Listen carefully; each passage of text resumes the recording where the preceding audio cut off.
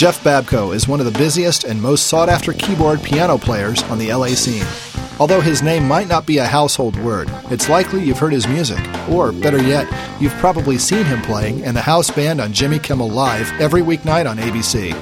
Apart from the weeknight TV gig, Jeff is also one of the most talented jazz keyboardists around, having toured with George Duke, James Taylor, Julio Iglesias, and has recorded with Larry Carlton, drummer Simon Phillips, and most recently, Steve Lukather.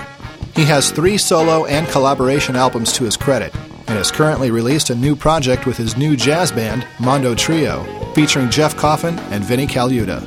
Inside Music Cast is pleased to welcome Jeff Babko. Hey, Jeff, thanks for joining us today. Yeah. Thanks for having me, guys. Good to have you on. Hey, Jeff, I want to start off with a question, and we'll get to some of your career highlights in just a little bit. But let's talk about the project that you just barely recently released, and it's a collaboration project with sax virtuoso Jeff Coffin and, of course, Vinnie Colaiuta.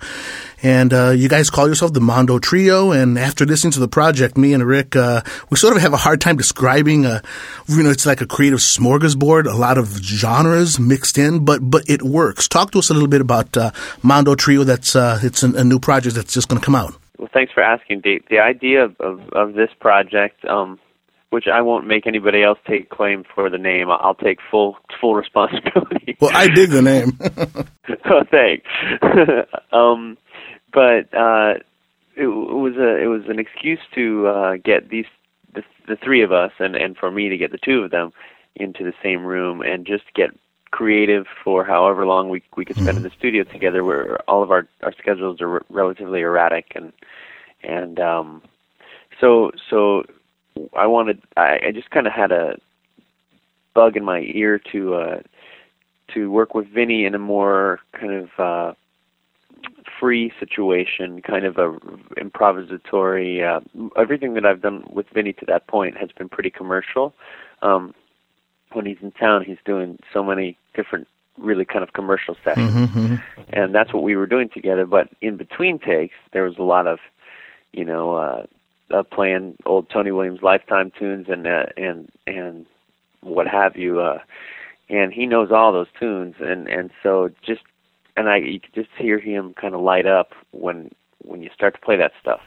Not to mention having been such a fan of his playing over the years, I know, and reading like every article that I could get my hands on, that he always professed his affinity for that kind of music, loose kind of, real creative, real open, blowing, high energy thing. Then I got to play with Jeff Coffin for a mutual friend of ours, and as soon as Jeff put his horn in his mouth, I was just blown away by his sound. He's got this beautiful, full, real wise, kind of old sound that so many guys kind of... It's rare these days to have such a big, beautiful sound. And he's so open and so fun, and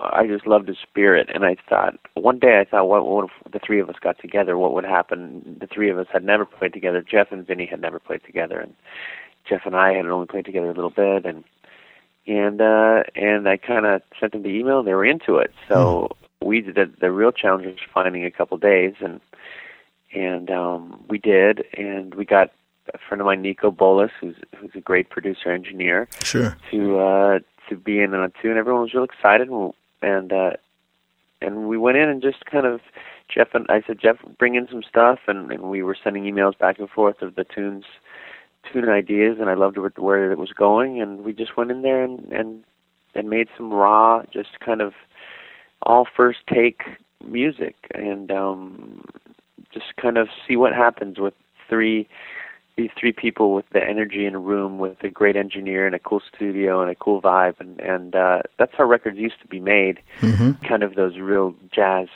and I guess what was called fusion way back. You didn't have months to make a record. I mean, if you think of how many records the Beatles made over the course of their short career, they're writing, recording, conceiving, writing, recording a record in a couple weeks.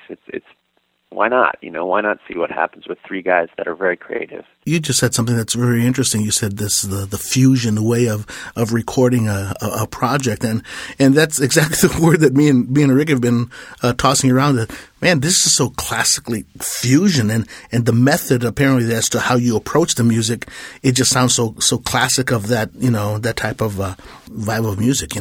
Well, I think that what was fusion back in the 70s was.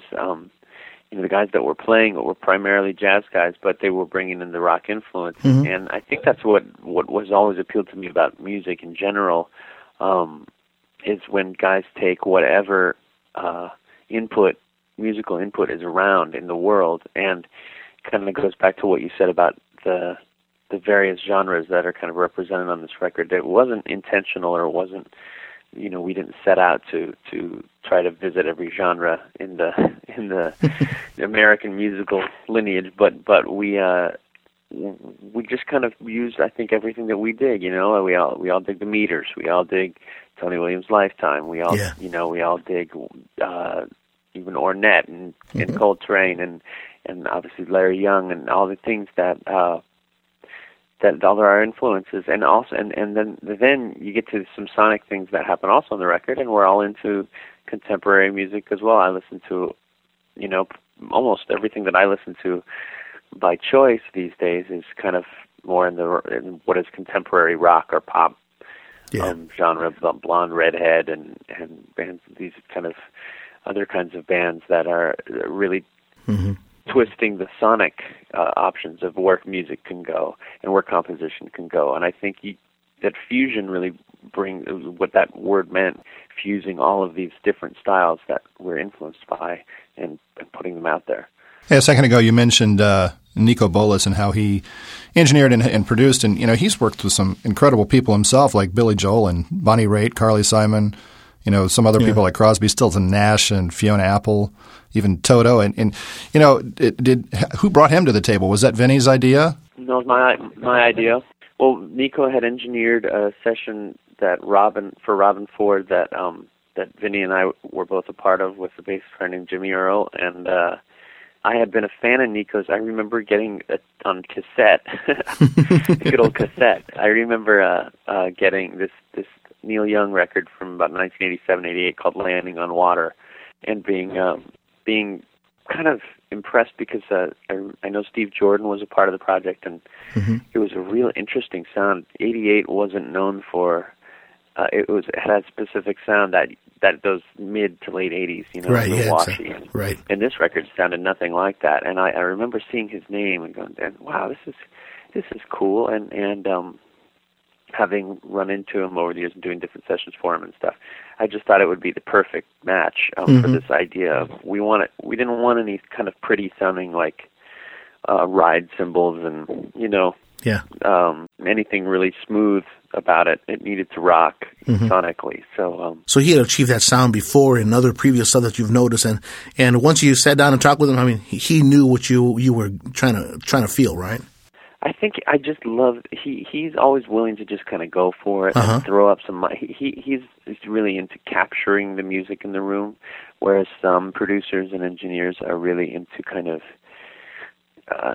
creating a new sonority with sound, and he's just into throwing up a bunch of mics. Let's get what happens. He feels like his gig is to get what happens on the tape, and he's just got his mentality and his where he comes from is really kind of a rock and roll, like, let's go, come on guys, let's. Yeah. He's one of the guys. He really feels like one of the guys in the room, right. And his spirit and his energy is really helpful to a situation like this, right. To where you really want a raw kind of go for it kind of feeling. In regards to Mondo Trio, you, Jeff, and Vinny have, incredibly busy schedules. You with your studio work and playing on Jimmy Kimmel Live, and of course Jeff with Bela Fleck and the Flecktones and all his solo stuff, and then Vinny and everybody who's working with Vinny. But with the busy schedules, how much time did you spend on this album? How long did it take you to put it together? To record it, it was really a day and a half. Wow. We had scheduled the 2 days, and then of course it was at 2 days off of the Kimmel show that I had, and then they scheduled, of course, for the 1 day that I'd booked the studio, they scheduled the Kimmel taping. So instead of the full 2 days, we had a day and a half. I had to go into Kimmel after we recorded that day. But so that was it, day and a half. Wow. Of and then obviously the preparation. Right. Jeff and I started throwing tunes back and forth via email, maybe a month beforehand, and just kind of hammered out what we thought would work. Mm-hmm.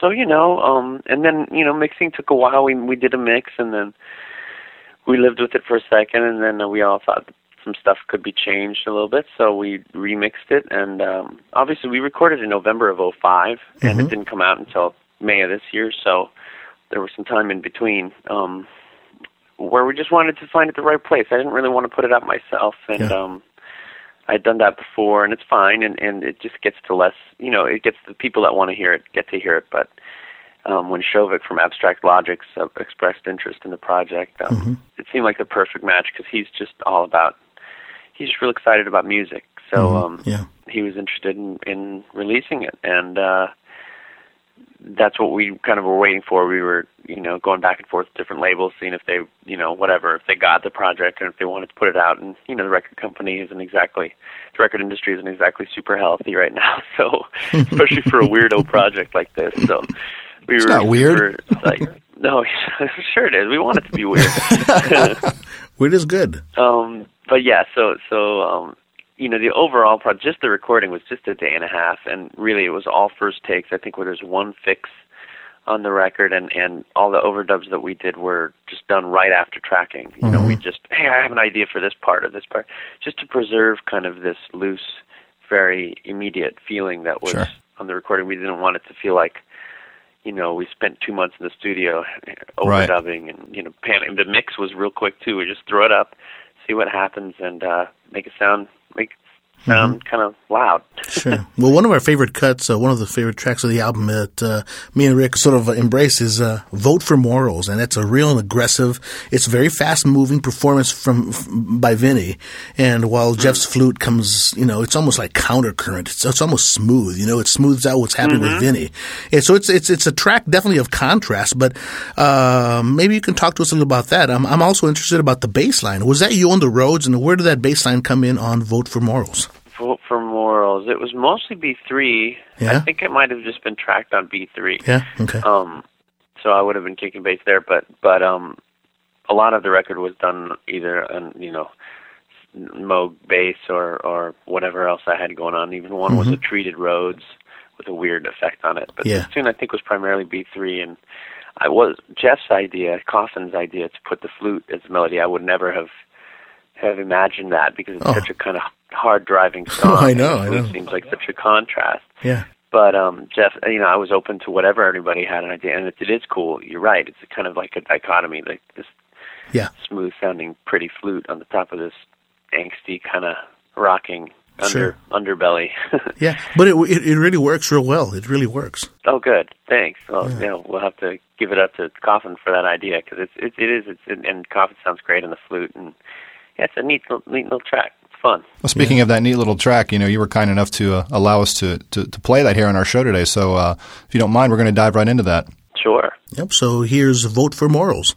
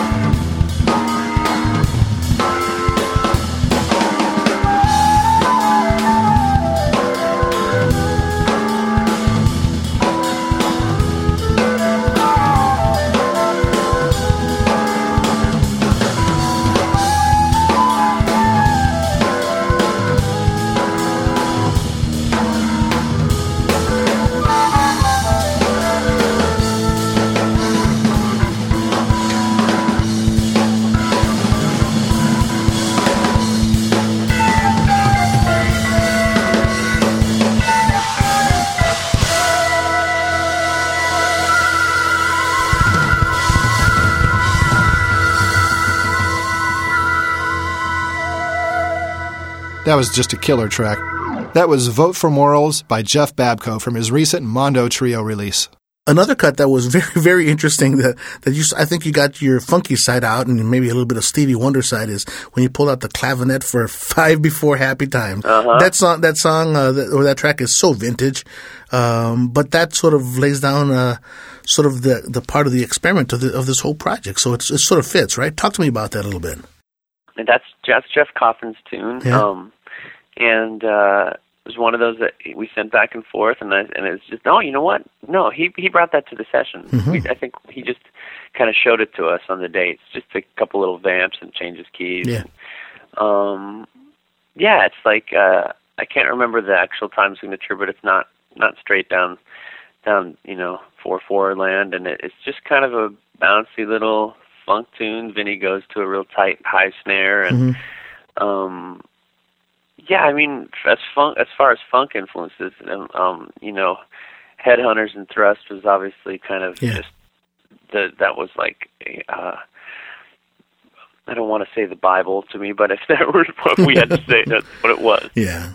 Well, good work on the B3 and the Rhodes parts. I think this project really was it's a top-notch recommendation for me and Rick. So kudos to you guys. Yeah, that song's really fun and funky stuff with those guys is really fun. So. Hey, Jeff, where if somebody's interested in picking up the record, where can they get it? Yeah.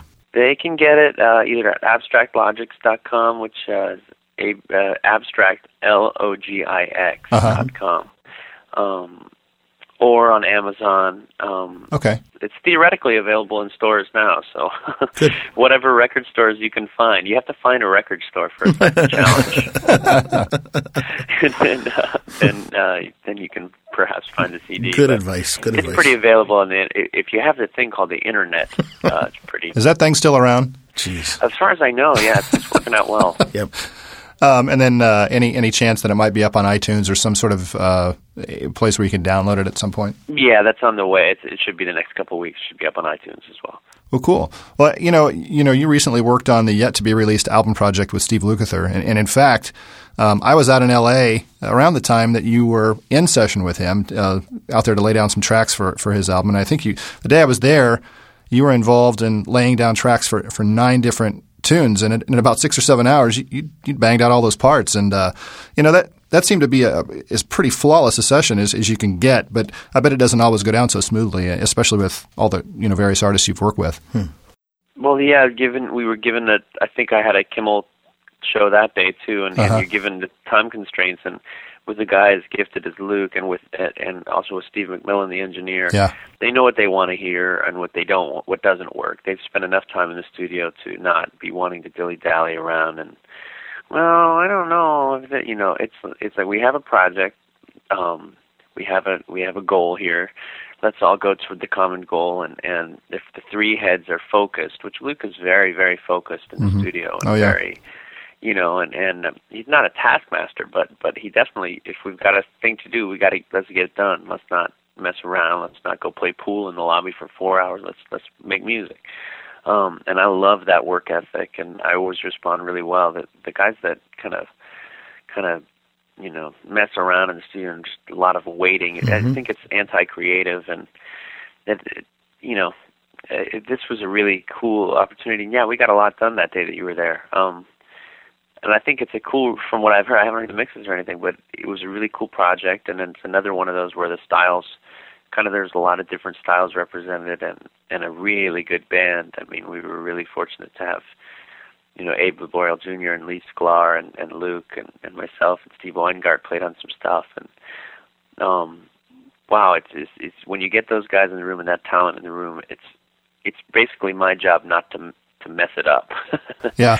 If I can go in there and do what I'm supposed to do without making problems for everybody, and perhaps adding something to then that's great. Well, we spoke to Steve Lukather, probably a month and a half ago or 2 months ago here on Inside Music Cast, and we were chatting about that project a little bit. And one of the things he said that was a little different about this project than he's done in the past is he was really open to, all of the guys that were involved in the project. He was open to their input and what they were bringing to the session. He wanted them to just sit back and do what it is they do. And he really was loving everything everybody was adding to the project.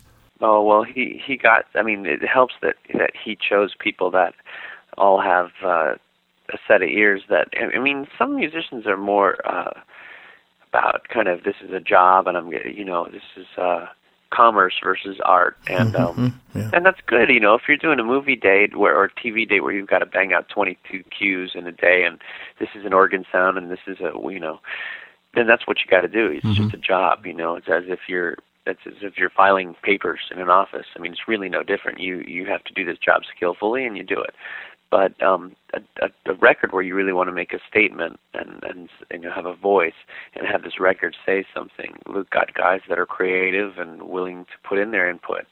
And the fact that he was willing to listen to it from everybody, I think it just makes a richer experience for the listener when you have all that different input coming in from different sets of ears.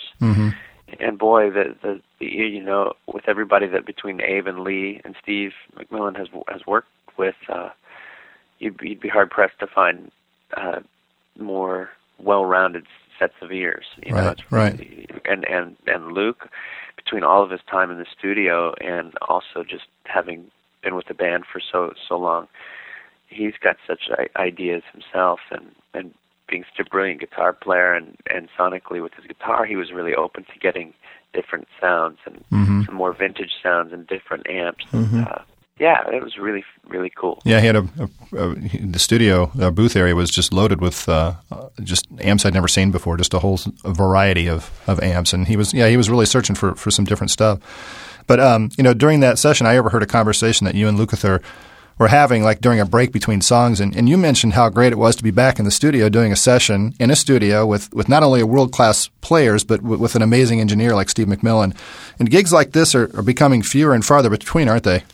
Yeah, every gig that I do, every session that I do with a live band tracking session, and there are a few, but every time somebody in the band says, "Whoa, guys in a room," wow, this is cool, like a face, look at that.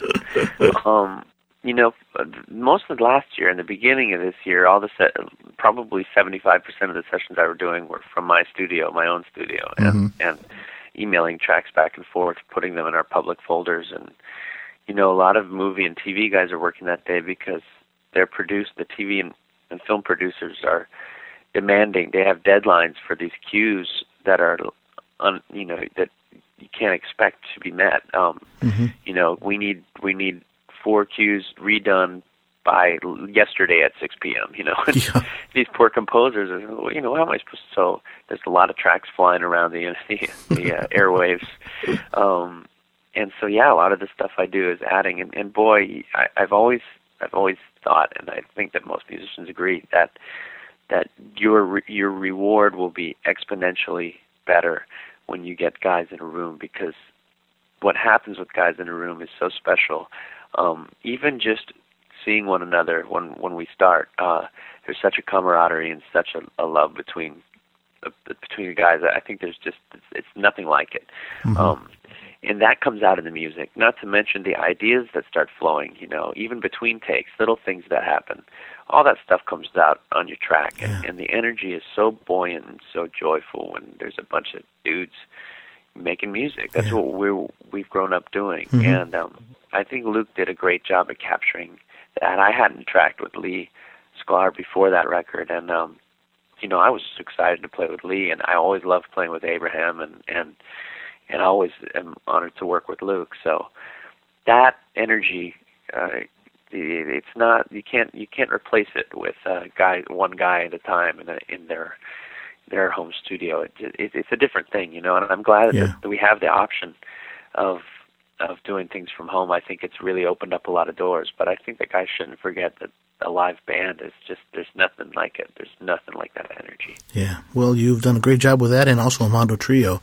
I want to ask you a couple questions here about, maybe growing up a little bit and getting into music, but you're a California boy. And I don't know that I have grown up, so this might be a short part of it. Well, thanks for being with us, Jeff. You're a Southern Cal guy, and you went to Cal Arts. Then you went. I studied there when I was a kid. Yeah, I didn't actually attend college there, but when I was starting, when I was 10, I started studying there with a teacher named David Reitstein. Yeah. Then you went across? I lived right down the street, so that was easy.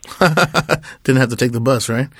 No. Could ride my bike. Well, you then traveled cross-continent to Florida when you went to music school at Miami School of Music, and then you came back again, and you hooked up with a high school buddy named Mike Elizondo, as your profile says. And tell us a little bit about coming back to the West Coast and hooking up with Mike, because he was sort of key in opening a couple doors that sort of steered your career in certain directions, right? Well, yeah, I think we both kind of came up at the same time, Mm-hmm. and we're both the same age, and he's a little younger. I won't take the credit. He's younger than I by about 6 months. So. Okay. But yeah, we met at a high school jazz competition, and we kept in touch, and he even considered going down to Miami, but he stayed in town with his family and went to Northridge, and I went out to Miami, and I really didn't want to leave to go to Miami. I wanted to try to start working in L.A. while I was going to school. I thought I was starting to get little gigs here and there, when I was in high school, and I thought, well, I should do this. So I was thinking about going to USC, but it was so expensive, and my folks are both teachers, and they're like, if you don't get a better scholarship, you're going to have to go somewhere else because this is going to kill us. So Miami, I had heard about since I was a kid, and with Matheny and Jocko and Bruce Hornsby, all these guys having gone there, it has a legacy, and so I thought, all right, we'll go to Miami, and it was the best decision I could have made. I started working there right away. I started when I was 18 working in this pit band for Anthony Newley, if you remember good old Anthony. Oh, I remember. A lot of that. That's right. Yeah, there was a lot of that happening. He was doing a musical at the Coconut Grove Playhouse, so I started working pretty much right when I got to school, and I don't think I would have worked so much had I stayed here because the musical pool of musicians is so much larger in LA. Yeah. There might have been more competition for me to kind of break in doing gigs, but in Miami, it's just ripe with opportunities. I mean, there's a bar mitzvah or wedding or party happening in Miami. Every weekend there's probably 20 or 30 of them with live music. At least in the early '90s when I was there. So that's good money, man. Yeah. Well, it got me kind of through school, and they were all real good players too. Not to mention the teachers at the school are very knowledgeable. My piano teacher, Vince Maggio, opened up a lot of different doors for me, just knowledge-wise. And but there was never any doubt that I didn't want to stay there. I wanted to be either in L.A. or New York. Originally, I thought I wanted to be like a straight-ahead jazz guy, so I thought I better go to New York. But I kind of thought about it, and I had been going to the Baked Potato and to these clubs in L.A. since I was a kid. Bon Appetit, which is gone, Le Café, which is gone, all these clubs. I would save up my money from wherever I worked and go see gigs from the Cats, and and I think that always appealed to me, the idea that you could do a session during the day, and that at that time guys were doing 3 sessions in a day and going to play at those clubs afterwards.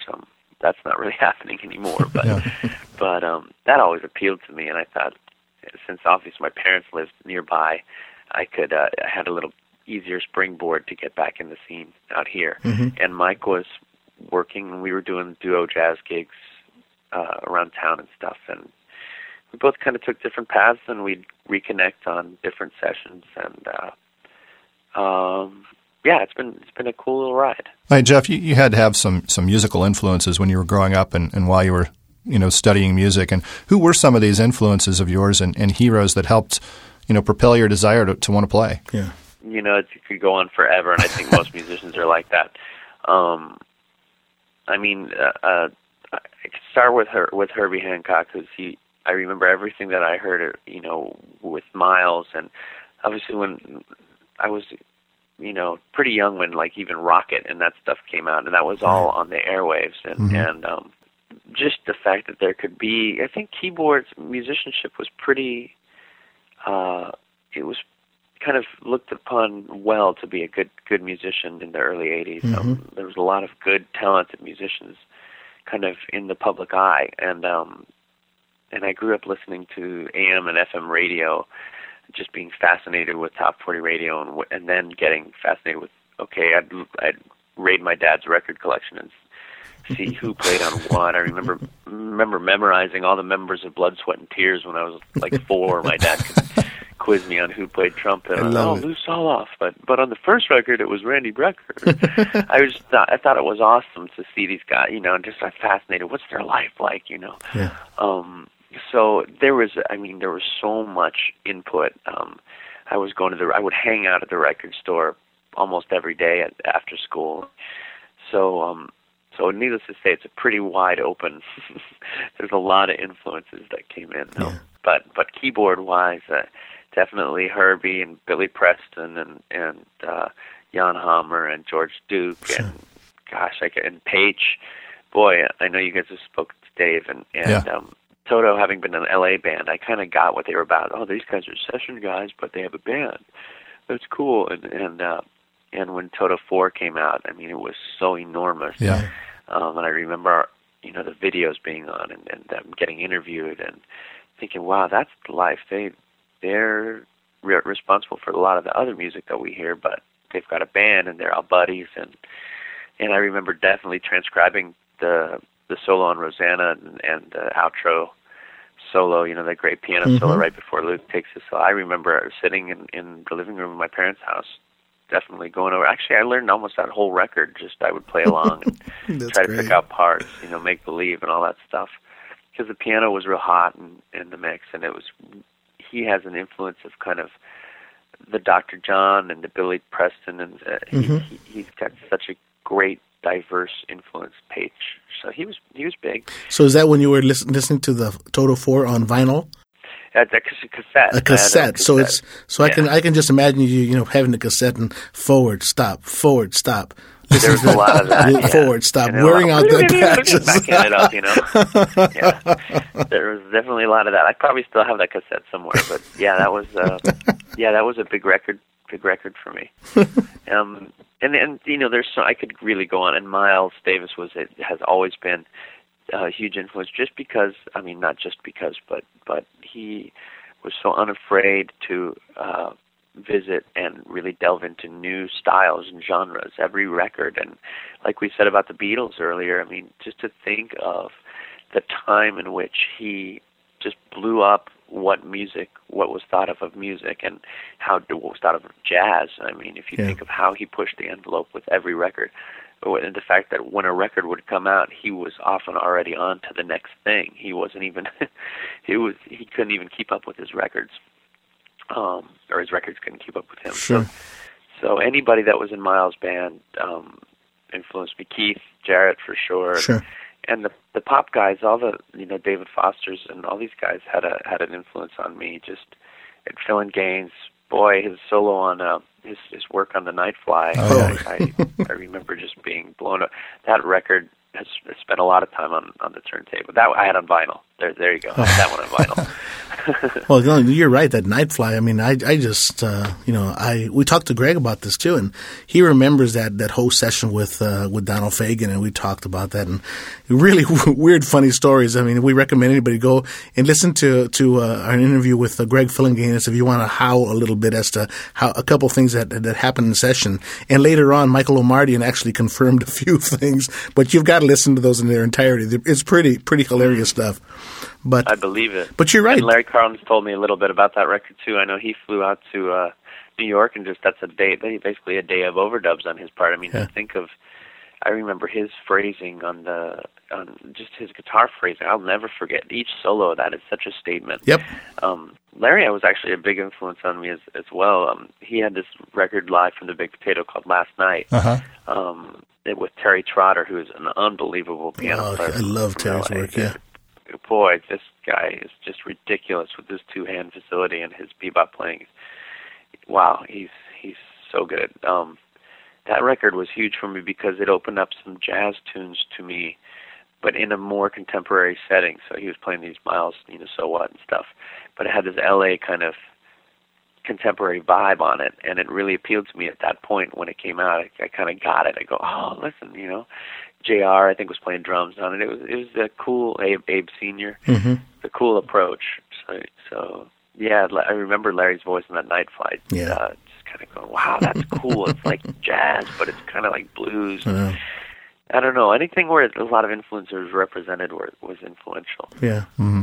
You know, I want to talk about a little bit of your relationship. You go pretty far back, and we're talking about influences. I know that Toto was, obviously. But, you know, not only have you hooked up with Toto drummer Simon Phillips for several of his projects, but you did a collaboration with him called Vantage Point. And, yeah, that's right. And subsequently that led to maybe a little deeper relationship where he recommended you to the band. I guess David Page called you up when he couldn't go on tour with Toto, and he asked you to join. Tell us a little bit about that. How did that happen? Yeah, well, Simon and I, Mitch Foreman, who was another influence. It's good that I'm remembering all these people now. But Mitchell Foreman. We're going to get it out of you. We're going to get it all out of you. No, I appreciate it. I want to give props to all these guys that have been have been putting such good music. Mitch recommended me. He was having his wife, I should say, was having their first baby, and he couldn't do a tour with Simon, so he recommended me to tour when Simon went on his first solo tour back. That started in '96, and we clicked immediately. I love Simon's energy and his hunger to make music and just create, and he's got such relentless energy. It's pretty frightening. And I was a fan of Simon's as well, so that has been just such a cool union, and I'm so proud of the stuff that I've gotten to contribute to his stuff and just the stuff that we've done together. It's just really special.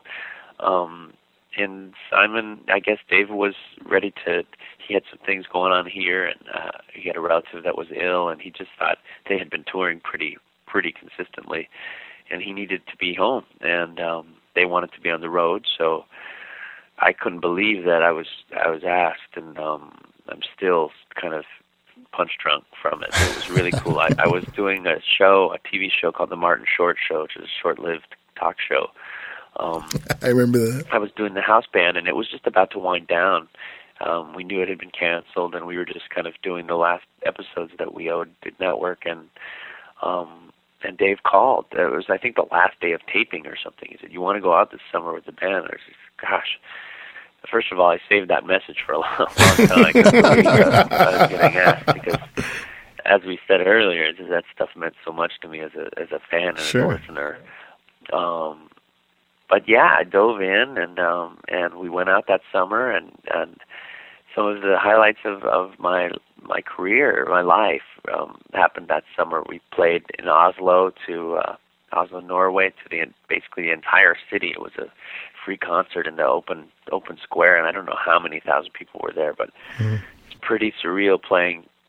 I felt like I was, the understudy, playing the part of David Page tonight will be Jeff Saxo, and I go out, this blonde idiot walks out there, and I'm definitely, oh boy, we had a couple hecklers on the road, but for the most part, after a while, they were pretty accepting, and the fans, that is, and boy, to be playing Hold the Line for all these people, and it's like, I'm not really they're all clapping and saying, I'm not really the guy, you're not clapping for me, it's Page, but thanks. Yeah. Isn't it amazing to see the following in Europe on this incredible band? I think it's well deserved. Oh yeah. I think it's great. I think it's great that they reward such musicianship. And yes, they do. That they really get it over there, and it's sweet. The fans are really, Toto fans are really sweet and supportive. They're cool. We have a lot of listeners. Actually, about 60% of the listeners of Inside Music Cast are from Europe, and I want to thank all of you for supporting Toto, because probably, if they got the similar support there that they did here, you may not see this band right now. I mean, I don't know if they'd be together, because I think Europe is what really holds them together, and thank you, Europe. So, but hey, the Steve Lukather Simon Phillips connection, that proved to be a really solid relationship for you, and you're one of the members of Doves of Fire, which also includes Melvin Davis on bass. And tell us a little about the origin of that band and how often you guys get together to perform. We haven't gotten together in a few years, probably about 4 or 5 years, unfortunately. Really? We were doing it pretty regularly, but Luke, then, I do the Jimmy Kimmel show now, so that prevents me from going anywhere. And Luke's doing Luke had his El Grupo band after that. So Simon and I did another thing. We did the that same Vantage Point, the jazz band. We did a DVD a couple of years ago, so we worked on that together, and it just kind of hasn't had a chance to come back together. But I think it was really an excuse. Luke and Simon were touring a lot with the band, with Toto, and they were ready to get their rocks off a little bit, and they both are big Mahavishnu fans. And we also did some Cobham solo material and some other stuff, and I think it was just an excuse for them to visit there. And all of our, frankly, I mean, Jan is one of the biggest, one of my heroes of life. I think he's just, boy, I love his playing. And so for us to get to play that, it was really just a fun project. And we recorded a whole Japan tour, so I hope someday that sees the light of day, because it was me too. Really cool. It was really fun to play with those guys every night and talk about energy on stage. That was a real joy. I'm really proud to have done that. Any chance or any talk of you guys getting back together and doing anything anytime soon? Yeah. Even some LA gigs? There's always a chance. It's really up to Simon and Luke. They've got such busy schedule with Toto. Oh, that's true. If their schedule ever opens up, I would hope that we'd get to do it. It would be really fun. Maybe we could revisit some other songs of that genre. There's a lot more that the four of us have to say. So I think that would be neat if we got to do that. Mm-hmm. Yeah. Great. Hey, over the years, you've had a very strong connection to not only television work, but you've done some film scoring support too, and now you're currently the keyboardist for Jimmy Kimmel Live, along with Cleto and the Cletones, and I mean that's a story in itself. The Cletones of a musical legacy with son and father alone. But how is that gig going? Is that fun? It's really fun. It's such a blessing to my life to have had that gig come when it came. We're really fortunate. We have Jimmy is the coolest host. He's such a wonderful human being. He's so loyal and supportive to his staff, and I have not enough good things to say about it. Not to mention that the band, we were all playing together in some form or another in first a band called Cecilia Noel and the Wild Clams, which is kind of a crazy Latin funk band that I was a fan of before I started playing with them. They used to do Monday nights at the Big Potato, and they had this huge horn section, really high energy. And anyway, then we started an offshoot band called Mowgli, and we were playing in Sherman Oaks about twice a month. And it was just an excuse for a bunch of friends to get together, play songs that we like, Stevie Wonder and Average White Band and Donny Hathaway and all this stuff that we kind of enjoyed playing. It's a really cool little local, no cover. Everyone could come hang, and a lot of musicians hang out there. And we were doing that for a while. And Jimmy and Cleto, our musical director, grew up together in Las Vegas. So Toshi Yanagi, the guitar player, and I were doing the Wayne Brady show, which was a daytime show. And when the Kimmel show came up, we were actually under contract with Wayne. So it was a little awkward. We didn't know that we'd be able to do it, but it seemed like something that we needed to do. Just the planets were kind of aligned. We all knew Jimmy through Cleto, and Jimmy's always been real cool, and it just seemed like a cool situation. Yeah. And thankfully, our musical director at Wayne Brady's show, Peter Michael Escovedo, who we'd worked for a while, was very supportive of us going and trying the new show. He said, well, it's just more work for everybody, because he had two guys that would be happy to come to his show. And I thought that was the coolest thing that he was so supportive. He said, we need more guys working in L.A., so that's great. Awesome. So, that's neat. Yeah, so we went to Kimmel. It's been the coolest. We've gotten to have different guests sit in with the band, gotten to support all these guys and learn their library of tunes, and that's always really fun for us. Tell us, if you could, are there any nightmares as to playing music live? And of course, you have a guest or whatever in rehearsal. You got to tell us at least one funny story that happens during rehearsal. I mean, yeah, the nightmares that happen are, we'll get to work and no one will have told us anything. Like sometimes, the other day we had Tommy Shaw and Jack Blades from Styx and Night Ranger sitting in, and we literally got the word that they were sitting in on stage the night before, right before Jimmy came out. He said, here are the CDs, and they're coming tomorrow. They'll be there at 4. And you think, well, it would have been nice to have like a day to learn the songs, but all right, I'll get a couple hours. So So, and you don't, I think for us, you really want to do a good job. These guys have been playing these songs often with the same guys for 20, 30 years, and you're going to play it for one night, and you want them to feel comfortable. You don't want them to feel, unsupported. You want them to feel like it's always felt. So you're trying to assimilate these songs like you really know them, but the truth is you sometimes learn the songs a couple hours before. And that's kind of the heart, where the heart rate goes up. You've got these guys, these legendary artists, and you're on camera playing with them, and everybody knows their songs. And we've had a pretty good track record. Everyone seems to go home pretty happy. So, but it is nerve-wracking. I mean, it is nerve-wracking to think, oh gosh, I remember the background vocals to this and the part, and when do I go to the so-and-so part? I know John Anderson from Yes sat in, and boy, that's tough. Oh, I bet. Okay, yeah, we'll be Yes for a day. It's not like you're just loping along with 1, 4, 5 chords. So there have been some definite surprises. But usually the artists are really cool to us. We're always a little nervous before they come in, and almost every time they've been really happy, or at least they seem happy, and we've had a blast. So yeah, it's a pretty cool position for us to be in. Yeah. Even though music is such a big part of your life, you must have some other interests or hobbies that keep you occupied, right? Or do you? No. I usually, if I'm not working, I'm hanging out with my wife. It's like nice to have a normal life. Yeah. But or my friends or whatever. But doing so, it's been so busy. The show is pretty much 4 or 5 days a week. Right. And then I try to have something going on before I go to the show. In the late afternoon, so often I'm doing a session in the morning, and then I still musical direct for Martin Short.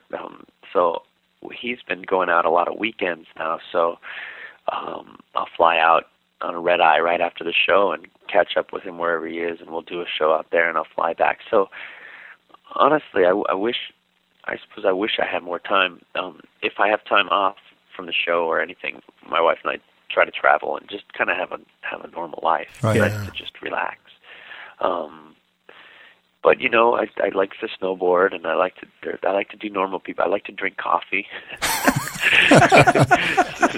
So I haven't had enough today, but I'm working on it. And I like normal. I'm so blessed to have I think musicians are really lucky because we get to hang out with our friends most of the time, whether we're working or not. We're all a big community, and in LA especially, if you swing into any club where musicians are playing, or if you go into any session where there's more than one musician, it's just such kind of a love fest. Everyone's just, it's so good to see our fellow musicians, and it's such a special group. We're really, it's really cool to be part of it. Yeah, well, Jeff, it's we can feel the passion that you have, the creativity, and coming through the words and your music that you're heavily involved with, either whether they're solo projects, collaborations, or even on the Kimmel Show. But you're playing from the heart, and we very much appreciate that. And but this gig with Jimmy Kimmel Live, I mean, this could go on for a little bit. He's on a roll right now.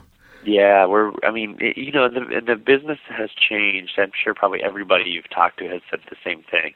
But the music industry has changed so much. The record industry isn't super healthy, and even motion pictures, a lot of them are cutting music budgets, and they're using a lot of source music.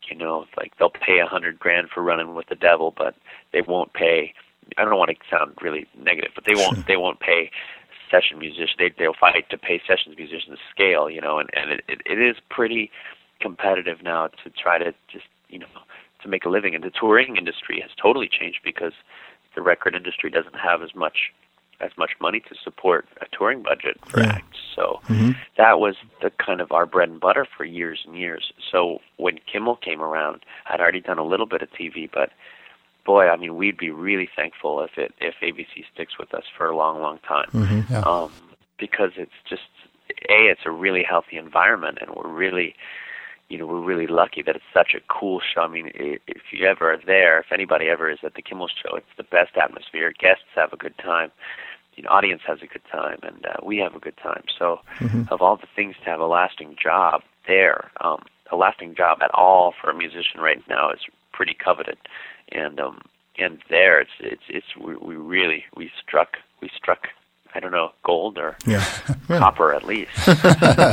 Do you have any other major projects? I mean, as granted as your other stabilizing work exists, do you have any other projects, tours coming up in the next year or the next few months? No tours. Still doing gigs with Martin Short on the weekends, and I know I'm doing one date with James Taylor this summer, but I think it's a private. But that's always, that's another really fun situation. I get to sub for my friend Larry Goldings with James from time to time, and that band, you could go on and on about playing with those guys, but his band is so sensational, and James is so cool that'll be fun, and then it's a couple movies that I've been working on. This movie Superbad that we just finished working on, which should be pretty funny. That looks funny. Yeah, it's pretty funny looking, and so that was really cool because I know Bootsy Collins and Bernie Worrell and Jabo Starks and Clyde Stubblefield from James Brown's band all played on it, and cool.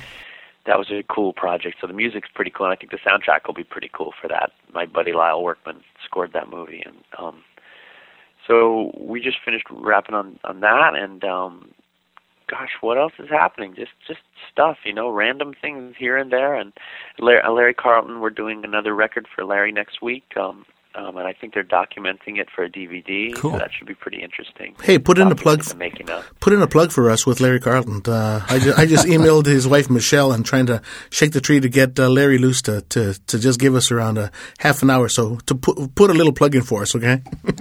I will absolutely do that. In fact, I'll give you all the info that you need. Yeah, Larry's great. So it should be fun next week. We'll be in the studio with him. Awesome, great. And, yeah. Well, thanks so much for your time today. We really appreciate you joining us on Inside Music Cast. Thanks for asking me. It's with I'm in good company with all the guys you guys have interviewed. So I feel fortunate. Thanks for thinking of me. Yeah, and hopefully maybe down the road later this year we'll catch up with you again and get an update.